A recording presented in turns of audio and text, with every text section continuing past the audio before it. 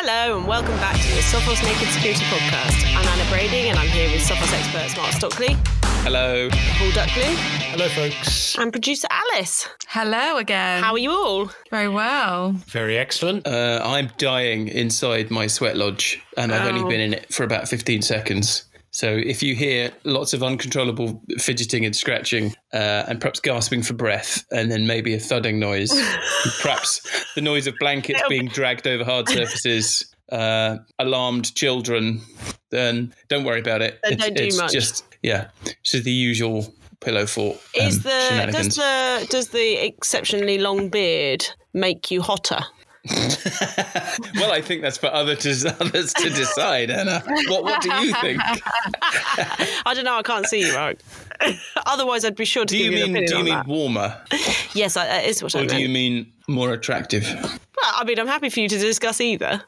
But I did mean warmer. Actually, it's a moot point because the beard has gone. Has it? What? Well, no, You got rid of it? I say gone. I mean, you know me. I mean, I just returned to normal, like minimal beard length. Oh, okay. You basically Yeah. did a The tiny bit hardware of shops grooming. reopened and you were in there for the hedge trimmer, were you? I already had a hedge trimmer, but I was growing the beard because why the hell not? And I posted that photo of me holding a biro in the beard, and then I looked at it the following day, and I was mildly disgusted with myself. Oh, really? You echoed the thoughts of the naked security followers. You thought you'd let So yourself the go a answer bit, did you? was that it didn't make you hotter. Yeah.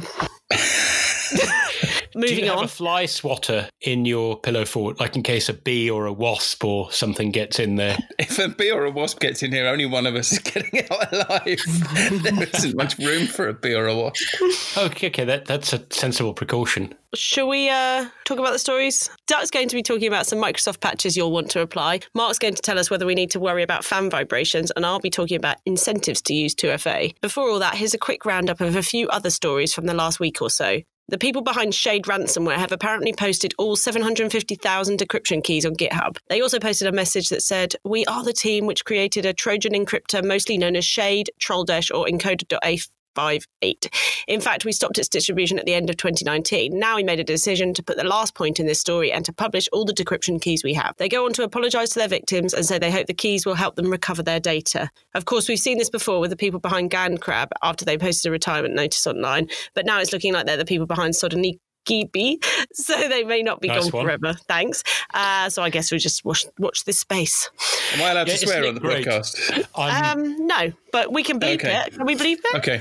Well, they could off, frankly. Well, I was thinking, what's the point? I'm done with these apologies. I mean, I'm great. I'm glad that they have posted the decryption keys 4 months later.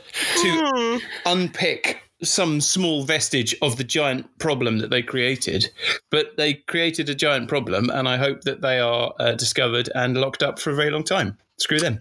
Well, that's the thing with it. So they published the keys, but as Duck said, that's 4 months. 4 months since they say they stopped it, and presumably, if you get caught by ransomware, you need your files back before 4 months. So you've either paid the ransomware or you found backups. I mean, who's it helping really? Not that many people. Yeah, because there's a school of thought that says, oh, well, back up your encrypted files, all of them, all across your network, just in case the keys come out later.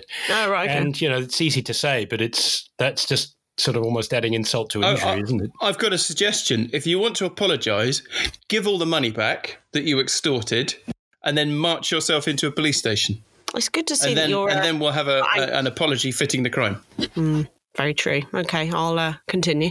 Microsoft's patched a flaw in Teams which could have allowed criminals to launch an attack on multiple accounts by sending one victim a malicious GIF. The researchers who found the flaw created a proof of concept Donald Duck evil.gif image, and when the GIF was opened, it could have allowed them to access a user's chats, control their account, and forward the same message to anyone in that group, and therefore repeat the process.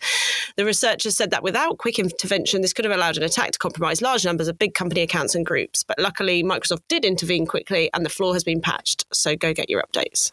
I see you nailed your colours to the mast there, Anna. Why With wouldn't- GIF versus GIF. Oh, I know. I can't do it. I can never remember which is the original and which is the right one. It's GIF, I think, but I'm a rebel. GIF is the right one, and GIF is the one that you used to say. Because it stands for the word graphics rather than graphics. Also, GIF just makes me think of the cleaning product. Yeah. Yes. which is now Sif. Not endorsing that. I don't So know. now that we've got this bug in Teams, I trust there's going to be a sort of giant breathless overreaction on Twitter for several weeks about why you shouldn't be using Teams and Microsoft is evil. I see. Because of the That's Zoom what thing. we do these days, isn't it? If Or there's a house problem party. with your video conferencing or chatting. Yeah, that's true. So it's like on this rotating carousel of video conferencing solutions. Have Which one about do we 12 think lined first? up, like on a clock. And every time the hour hand moves along one, you switch to the next one. Turns out when your applications are subjected to an order of magnitude more scrutiny, more stuff turns up. Go figure. In a sort of perfect storm full of just the right words, fishers are taking advantage of remote working and people worrying about their jobs. We saw a fish this week which invites you to join a Zoom meeting with HR. The message says, your presence is crucial to this meeting. So I'm thinking if you're busy and you're in a panic about being invited to a meeting with HR, you can see how this might be a fish that you'd fall for. If you click on the link, it takes you to a fake login page, which you shouldn't normally see given that you don't need to log in to just attend a Zoom meeting. So hopefully that's enough to stop people in their tracks. But anyway, this might be one to warn your colleagues about. So we'll stick a link in the show notes to the article that Duck wrote, which includes screenshots that you can share. So on I to think in the today's... current climate, just avoid meetings with HR. It's probably the safest things to do. That's fantastic advice, Mark. Just they're like, there's no good Run can come away. of a meeting with HR right now. Frankly, I don't want to talk to you. Well, the wording in this one is actually quite cunning because it sort of implies that everyone's getting together and there's going to be a bit of a bun fight about who gets the chop and who doesn't. So the implication is obviously if you don't show up, you might not be able to fight your corner and you might, so there's the wording well, is like very simple. the companies are turning into The Apprentice, and everybody has to be in the same meeting and just throw everyone else under the bus. That would be quite Sorry, fun. guys, there's only 3 jobs for the 20 of you. Who deserves to get the chop? I would go to that meeting. Exactly, it'd be great. Duck, you're going to tell us about a flaw in a non-Microsoft product that affects Microsoft products. Yes. Oh, right now you mean? If you could. Oh, yes. Sorry. Thanks. You know we're on this podcast. Yeah. If you could talk, that'd be great. No, I was kind of I'd got lost in that Zoom HR scam because it's just a nasty piece of work. Yes, this is an interesting reminder that bugs and bug fixes aren't necessarily just one bug, one app, one fix, one patch, but they may affect the whole ecosystem. So the story is that Microsoft issued a security advisory with the catchy name of ADV 200004, the fourth one of the... Actually, I don't know what that number is. I'm about to say the fourth one of the year 2000, but that would be absurd. So you don't have to worry about that one because it doesn't have a fancy name like Bloodlust or Well, Can I just say, I don't mind a fancy bug name. what? Well, this one, it does have a It makes it a meaningful bit name, more but it's sort of not nice. exactly catchy. Like if they just called it Film Hack or something, everyone would have remembered it. But it's availability of updates for Microsoft software utilizing the Autodesk FBX library, which is quite a mouthful. And if you were to glance at that, you might think, hey, Autodesk, they're known for AutoCAD, the product AutoCAD famously, and for a whole load of other software relating to 3D video and games creation and stuff. So the point is, if you're a Microsoft Office user, then you might think, you know what, I don't use any Autodesk products. I've never heard of FBX files. I hadn't. It turns out it's short for Film Box. So you might be inclined to go, oh, clearly that doesn't apply to me. But it turns out that the Office 2019, let me just double check that. It turns out that Office 2019 and Office 365 Pro Plus, those are the two main versions affected here, actually incorporate some Autodesk code. And because Autodesk,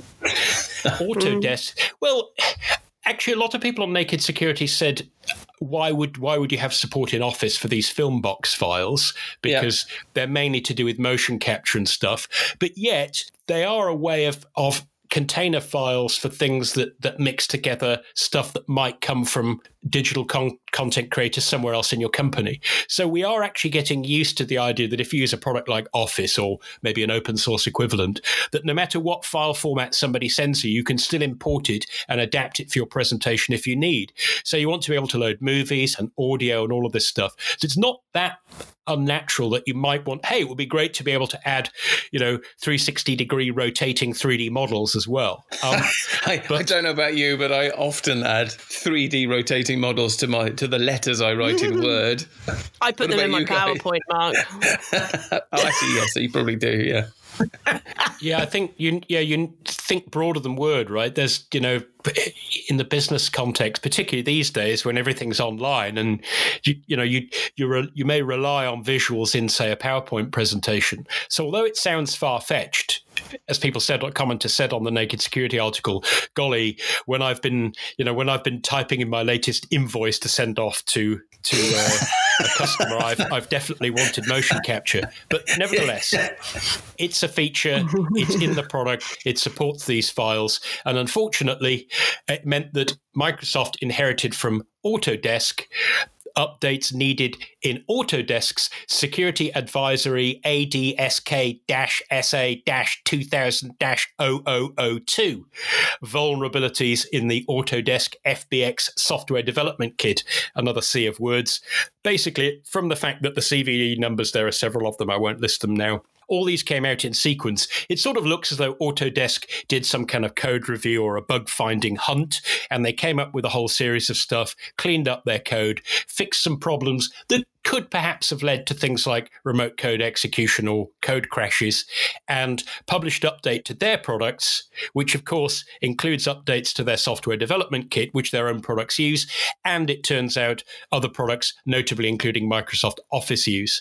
So here you have a situation for a file format you may never have heard of, you might not need, that somehow affects somebody else's products, but also means you need an update for Office. And to make it even more interesting, it also turns out that there are actually two components built into Windows 10. They're quite cool programs, actually. Paint 3D, which is, if you want to have 3D fun instead of 2D fun, it's an upgrade, an update to old Microsoft Paint, and a program called 3D Viewer. Those are actually part of Windows 10, and in those you can open these FBX files. For example, if you want to open a 3D model, digital model, or something like that. And so, in fact, you need to patch those, which of course means getting a Windows 10 update. And because this is a so-called out-of-band patch, which didn't come in Patch Tuesday, I guess Microsoft, quite rightly, and did the decent thing and said to people, hey, this is out there, make sure you've got it. So it's a simple fix, but it's something that, if you've got in the habit of, patching on Windows means the second Tuesday of every month, I go and check for updates and then I stand down from red alert. You need to be a little bit more continuously vigilant, if you like, these days, just in case something like this should happen. This just makes me wonder what else you can open with Microsoft Office. Like, where is the next attack going to come from? What are we going to discover next week? What do you reckon, Mark? Seems like a good use case for plugins. I think we're at the point. I always maintain that Microsoft Office was feature complete in about 1996, and everything since then has just been when the macro programming language matured into Visual Basic for applications. You mean? Also, I don't want to be funny, Mark, but if you can do painting in 3D, that's clearly evolved since 1996. Yeah, I guess Anna's got a point, Mark. Do you want your programs to be like Paint was in 1992, or do you want them to be a bit cooler? Because it is quite amazing. I actually do. I had a lot of fun with Paint in 1992. So did I. Yeah. I mean, I was born in 1992, but I had a lot of fun with Paint. It was good, wasn't it? And clip art. You're a precocious child, I can tell. And Clippy, even. My friend used to send me letters that he had, cards that he'd made in Paint. Dear, and he where's used to this draw going? And they were drawings of. No, they were sweet drawings. It was when Wallace and Gromit were big, so there's Wallace and Gromit. Yeah, before DMs. Oh no, that's the way he slid into my DMs. You've made it weird now, and I was just telling you a nice story, but fine, let's just move on. Mark? Oh, is it me? Mark, what are you talking Hang about? on, I have to Well, cave a hole in my pillow fort so that I can see. you know what? We go through the running order of the podcast before we start the podcast, yet both of you haven't been ready. Yeah, whatever. So Yeah. I suggest that next episode, just listen a bit more. Well, Go if on we then. go first next time, then that will reduce our choices to one of two. So if we both toss coins, we've got a 1 in 4 chance of coming out right. Yeah, so in Yeah, a but way, you'll Duck's still saying be it's your fault. Yeah, don't blame the victim. Mark, what are you talking about this week? I'm talking about good vibrations. Oh, Thanks to... The Beach Heck, we're Boys. keeping Oh, that. dear. God. Yep, carry on. Yeah, go on, Duck. Go on. You might need to explain what the No, Beach I'm waiting Boys for you to is. Why don't sing. you sing it? There's no way you're not going to sing. You're not getting out of here without singing now. I told you I don't listen to music with vocals anymore. It's instrumental. Well, And you're that's how missing you out. didn't know that there was a song called Good It's Vibrations. because I I've heard studied the you- sheet music. It's Alan. I've heard you break into song on a number of occasions. Yeah. Yeah, but that doesn't imply that I listen to... Yes, but as long as you've listened to music in the last however many... I don't think the Beach Boys are new, Doug. They've been around a while. I mean, I think they were before me. They were around before you went instrumental only. They were. It's not working. Is it? Mark, are you going to So, sing? Anyone want to Can I sing? get... No, absolutely not, no. Okay. And if you heard me sing, you'd agree. Good vibrations. There you go. He We couldn't like that. resist. Yeah. Now you know why it I wasn't think funny, Mark. we should just end my story there. Yeah. All right, That is- moving on. Yeah. So I'm going to be talking about good vibrations thanks to something called AirViber. What is Okay. it? Well, it isn't a way to amuse yourself if you're on your own during lockdown. It's a Hello? seismic data exfiltration technique for getting data off air-gapped computers, of course. And that's what you should tell anyone who walks in on you when you're air vibing. The new technique comes to us via Ben Gurion University of the Negev, which will come as no surprise if you're into this stuff, because the researchers there have basically made a name for themselves, or made a name for the university in the field of eye-catching data exfiltration techniques. And they all start with the same premise, which is that you've got an air-gapped computer, which is a computer that's not connected to a network. And somehow you've managed to get some malware onto that computer. The malware's found some data, and now it wants to get the data off the air-gapped computer, which isn't connected to a network, and it wants to get the data onto your computer. So how could you do that? And for years and years, that university has been producing research explaining or demonstrating different ways that you might do that, using some really interesting techniques like taking over the blinky lights on the front of your computer. So they did a fantastic video where they flew some drones up to the windows of an office building, and then they blinked a message to the drone using the little blinky green lights on the front of a server. I think Duck's blinking a message to us. Are you exfiltrating some data? Yeah, and it's considerably faster than their systems are able to do. Yes, Yeah. It's not quick. I think it's more a question bits of per it's, minute. it's possible rather than quick. So they did the drone video. They've also done the blinky lights on your keyboard. They've done the blade pass frequency of your computer fans and the brightness of your screen, so varying the brightness of your screen to send a message. And they've also done research using the invisible to the human eye infrared LEDs on security cameras.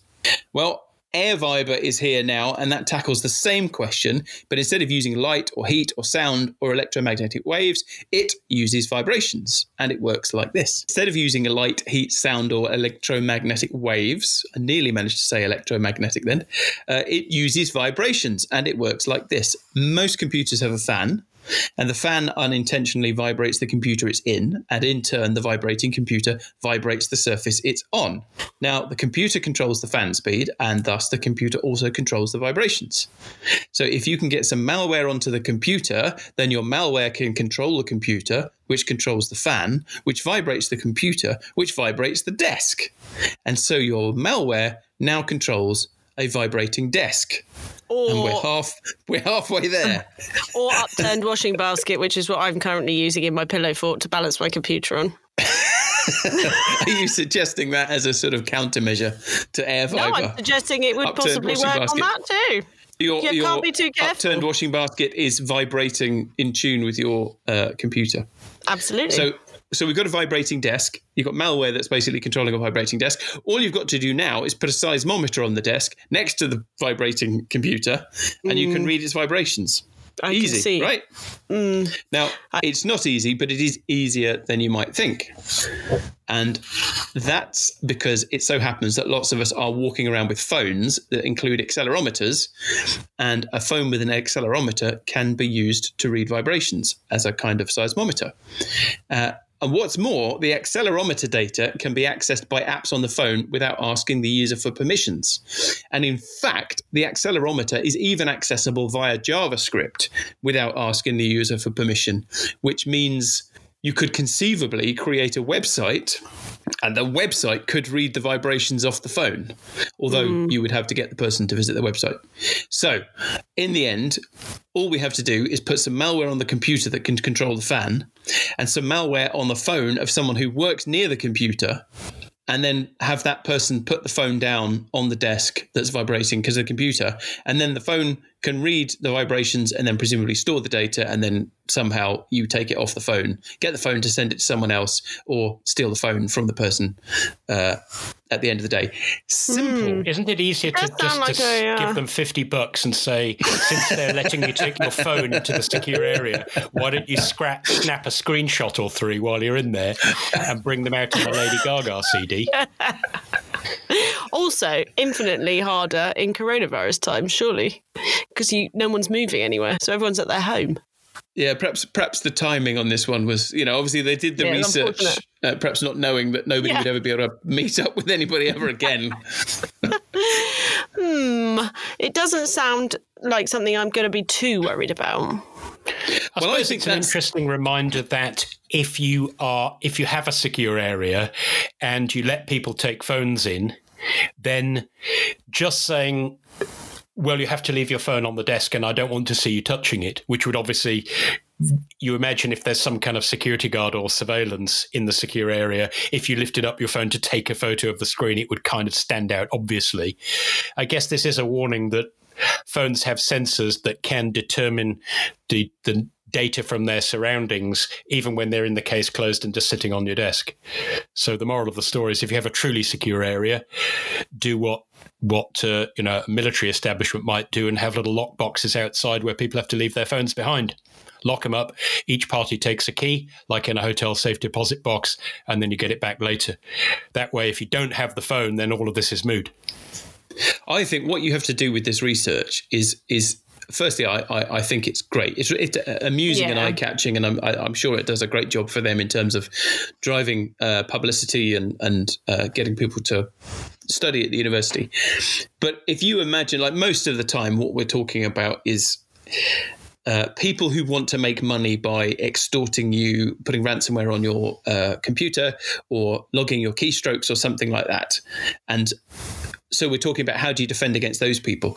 And you look at stuff like this and they're basically saying, look what's possible. Now, when I see something like this, I think, okay, this is a bunch of students doing this.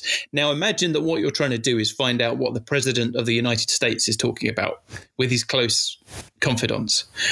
So he's got a thing called he's got a thing called a SCIF, which is a sort of secure communications tent that goes with him everywhere. So if he's in an insecure environment, he can effectively create a secure environment in which to have conversations. I and calls and imagine things Donald like that. Trump thinks it's an actual tent.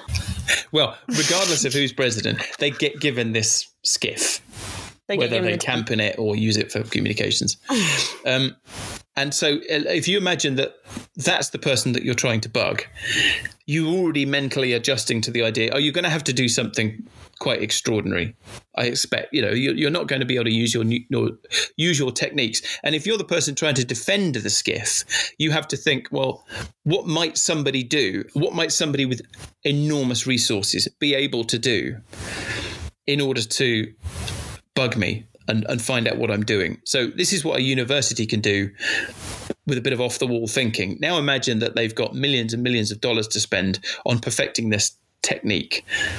And then I think it's reasonable to say, all right, what does a very, very secure environment need to be secure against?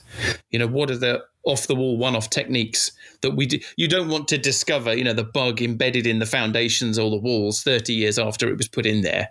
You want to never have that problem in the first place. So I will give you some suggestions that came with the research paper. So the first suggestion was actually just having some space around your computer, having computers in secure zones, because you actually have to get the phone quite close to the computer in order for this to work. So just making sure that there's a zone around your computer in which you're not allowed to put things is a good start. The other things that they mention in the research paper is you could actually fit an accelerometer to the computer itself to see if the computer is making weird vibrations. You could try and detect if software is accessing the fan, because under normal operations, there isn't really any user land software that should be doing anything with a fan. So that's a big red flag. And then the last thing, which I thought was the most interesting, because there's always a possibility with software that it's going to miss something, was that you could actually jam the signal. So you could make it so that the computer itself is randomly changing the speed of the fan. So that wouldn't get annoying quickly at all, would it? I mean, that does sound like my computer anyway. Actually, if you just had a flash game on the computer playing in the background. I have to open too many tabs in my Firefox.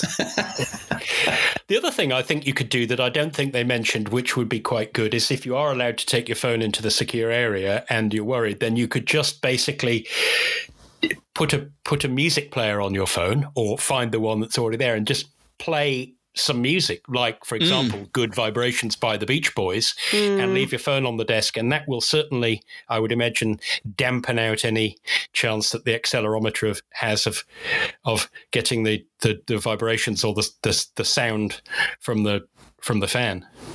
Presumably rubber desks or upturned washing baskets would work as well. Let's try it.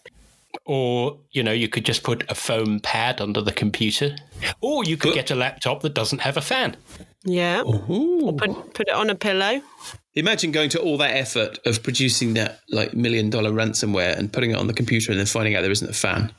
I presume you do. I mean, and also the malware would have no way. It would have no way of telling anyone it was on the computer, and the computer didn't have a fan. And then you realise, oh darn! I thought they were using Android. They've all got iPhones. Developed the wrong app. Tarnation. I'm presuming this is going to be quite targeted, though. It's not like. I think there is something interesting, though, that comes out of this, and that is that it's a good way of reminding the rest of us that maybe access to system-collected data that used to seem uncontroversial, like the accelerometer, maybe isn't such a good idea, because there are some privacy implications after all. I think we've already seen We've seen that a few times, haven't we? Yeah, there was one where that somebody figured out they could probably, from your accelerometer, work out where they knew you're on a particular metro rail line, subway rail line, they could work out which one you're on from the sort of the way the train rattled, because between each station the track had different patterns that they could measure out. So I guess the same thing, with JavaScript used to allow really precise system timing, because that was seen as really, really necessary for games. But it turns out that could let you sneak stuff out of the CPU using sort of, various attacks, like I nearly said with there, and the rest. And so the response was, well, maybe games don't need nanosecond accuracy after all. And maybe that's the case here. Maybe, the accelerometer, because it does give away information about your surroundings, maybe that is worth protecting against apps by default on privacy grounds alone. So you think that access to the accelerometer ought to be part of the application permissions when you say, yes, it's okay for this app to access this stuff? I don't know. Well, that's a $64,000 question, isn't it? Because, of course, the more options you get, the more complicated it gets. And lots of apps do make reasonable use of the accelerometer. If you've got an app that wants to see how fast you're going, or do GPS stuff, or how you're turning, or have a compass and stuff like that. So, yeah, I guess we'd end up with having to go through about a week of a questionnaire before deciding which permissions we wanted to give to every app. But it could be warning, I feel like it's a little bit more clear cut with browsers. So I think there's all sorts of guff in browsers that doesn't need to be in there now.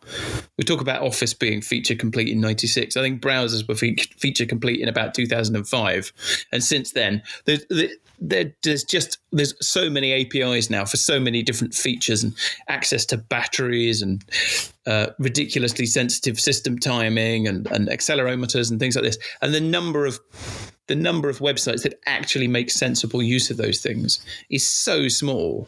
I'm not quite sure why the rest of us, a bit like these FBX files, why does my Office application need to be able to open a 3D rotating map when some vanishingly tiny percentage of people really need that feature? Why isn't that something I can switch on with a plugin or something like that if I really need it? Because almost nobody needs it. Same with macros. I could go on. Somebody else should speak now. Okay. So I'm going to talk today about multi-factor authentication, which I'm sure you're very excited about, but stay with me. So Epic Games, for a year or two, has been giving away free games on its Epic Games Store, which is great. I mean, I'm not a gamer, but I can imagine that free games are good. Free stuff's always good. But this week, Epic announced that you're going to have 2FA enabled in order to benefit from these free games. So Gamers got a notification to let them know that between the 28th of April and 21st of May, I find it weird it's got an end date, but anyway, Epic will be periodically requiring that people enable 2FA to claim the free games. The notification said, "We understand that this is a minor inconvenience for some, but we want to provide the best possible solutions to protect your Epic account." And it isn't the first time that Epic has done something like this. They previously incentivized people to enable 2FA by giving away an emote dance move in Fortnite, which means nothing to me because I don't play Fortnite, but it sounds good. Have I said I'm not a gamer? And so I know other companies... I think you just have to be a 9-year-old to understand that, not a gamer. Yeah. I know other companies incentivise too. MailChimp offers a 10% discount for a few months if you set up 2FA, and I'm sure there are plenty of others. Which strikes me that this is a good idea, right? You say, great, Mark, we clearly need to do something, and there are enough credential stuffing attacks for us to know that people aren't getting the password message. So what do you guys think? Is it a good idea to incentivise people? I think this is fantastic. It's about damn time. I don't understand with 2FA. If you just let people who want to sign up for 2FA, then so far in the history of 2FA, it seems like quite a small percentage of people will sign up. And you have to think, well, those are probably the people who are taking the best care of themselves anyway. They're probably the people with really strong passwords. Because if you understand what 2FA is and why it's worth going through that. Yeah. The increased difficulty of switching it on versus not switching it on. So absolutely, companies have got to get with the program and start making it mandatory. So, that's what I would go mandatory. I think if you're Facebook and you've got 2 billion users, you can probably start telling people that people are invested in your platform and they're not leaving to go to other places in any kind of hurry. There's no Facebook killer out there. You can start saying to people, right, we're going to switch on 2FA. You've got to use it. Yeah. And I think this is fantastic. This is another way of doing it. Well, I was thinking it's a better alternative. We were talking I don't know if it's last week or the week before, about password managers and teaching your friends and family. And if you could get them to switch on 2FA, or if they were forced to switch on 2FA, that is a slightly friendlier security step, I think, than password managers, because people are already forced to do it with some things, like you're forced to do it with your bank. So everybody that does stuff online, they're used to it in some form, whereas password managers is another step. So yeah, I think it's a good idea. Doug, what do you reckon? I think part of the reaction that people have to 2FA is the fact that it doesn't actually make you completely secure. It doesn't sort out the problems of authentication and online fraud. It just makes things a tiny bit less convenient for you, but very much more inconvenient for the crook. So it's just a way of buying more than you'd get, in my opinion, than you would by adding a couple of random characters to your password. And therefore, I'm all in favor of it. But because people hear that message, you often hear this argument that says, oh, well, the security industry, all you techies, you just jump on this bandwagon. You're just saying use 2FA because it's brilliant, but you haven't really thought it through. It doesn't solve all the problems. It's not perfect. Therefore, I'm not going to use it, which seems a little bit of a defeatist attitude. I think people don't use it because they can't be bothered. I think, or they just don't. Why would they? If people haven't had any kind of cyber attack happen to them, or they haven't had their data stolen, or they don't realise they've had their data stolen, like they haven't seen proof of something that's actually damaged them, then they just think, oh, it's not going to happen to me, and I just really want to access my Facebook quickly, and I can't really remember, so I'm going to set it to Rover 25. So it's those. I don't think they're thinking, oh, it's not completely foolproof, so I'm not going to do it. I think they just think. They don't even think about it. I agree with you completely. People use that as a kind of excuse that they go, well, you guys are saying I have to do this because it's so brilliant, but I look at all these horror stories about people who did use it and it still didn't protect them. So that's as good a reason as any. Yeah, I don't think I don't think that's right at all. I think the vast majority of people out there don't have people any actually say in their comments on Naked Security. Yeah, but they're reading Naked Security. They're reading Naked Security. The vast majority of people out there aren't reading Naked Security, and I don't think they have any opinion about 2FA at all because they don't know it even exists or what it is. If you should see that, obviously, since the coronavirus happened, the number of services that have suddenly had to go digital has increased, and so there are people sending us passwords, and their group passwords, it might be from a school and they're all appalling. They are, the password is like Jeff21 and it's for 30 people and we're going to use it for a month. The awareness amongst people who don't have to worry about this stuff is non-existent, even on basic password security or not having, or not sharing accounts and things like this. We're still right at the bottom of that hill. So when you talk to those people about 2FA, they don't even know why they need a strong password. And I'm not blaming them. That's not their fault. We need to do a better job of not giving them the option of having to. We need to not give them the option to make poor choices. Basically. Yeah, and they're probably with banking and stuff. They're probably not even thinking that it's called 2FA. It's just a way that you get onto your online bank account. Why would you care what it's called? It's just I'm online banking and it's online. A bank. Yeah, exactly. Exactly. Mark, what would incentivise you then to use 2FA? What would be your incentive that you'd need? Oh, money. Alice, what would you set up 2FA for? Chocolate. Yeah, I was thinking chocolate. Or clothes vouchers. Well, there's no point in doing that. Well, no. Maybe for the future. It makes me long for a better time, Oh, Dark, what would you do it for? It's a tricky question because I guess when it comes to online banking, it's pretty obvious what you're protecting. For a Sophos t-shirt. Well, I'd do it for money. Give me money. Give me money and I'll do it. I say no incentives, though. Just force people to do it. Come on. It's time. Let's all take the jump together.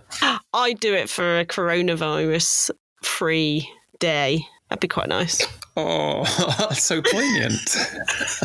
And I didn't even think about it. It just came off the top of my head. That's what I really need. It's my inner... Yeah, me too. Yeah, although I'd be a bit worried about a company that could give that to you. Dark, where can we find you on social media? You can find me at DuckBlog on Twitter and at pducklin on Instagram. And on TikTok? Well, watch this space like you were last week. I know, it's keeping me... There's only so long that we'll be interested for, Doc. Mark, where are you on TikTok? On TikTok, I'm nowhere to be seen, but you can find me on Instagram at Internet of Hens. Alice, who do you reckon... Like the TikTok craze is going to be over by the time that Duck's on it. He's only just got on Vine. Who do you reckon would be the hardest to get on TikTok, Mark or Duck? I think Mark, because Duck would have an audience on there. Mark, I'm sorry, but you wouldn't. Mark would be too... Mark would be too serious. Whereas Mark Duck would try and give cybersecurity advice, whereas I think Duck would do the dance, where you have to point at things and then you write little words and it could be like two-factor authentication. And he'd incorporate it into a dance, whereas I think Mark would just give it as straight advice. That's true. Mark, it's not your platform, Mark. It's not your platform, Mark. Alice, where are you? I'm on Twitter as Ali Rouge. Follow along.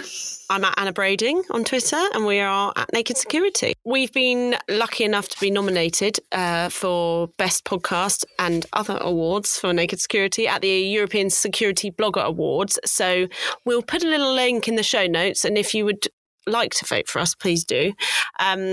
You can also rate and review our podcast as well. There's a few begging things for you there.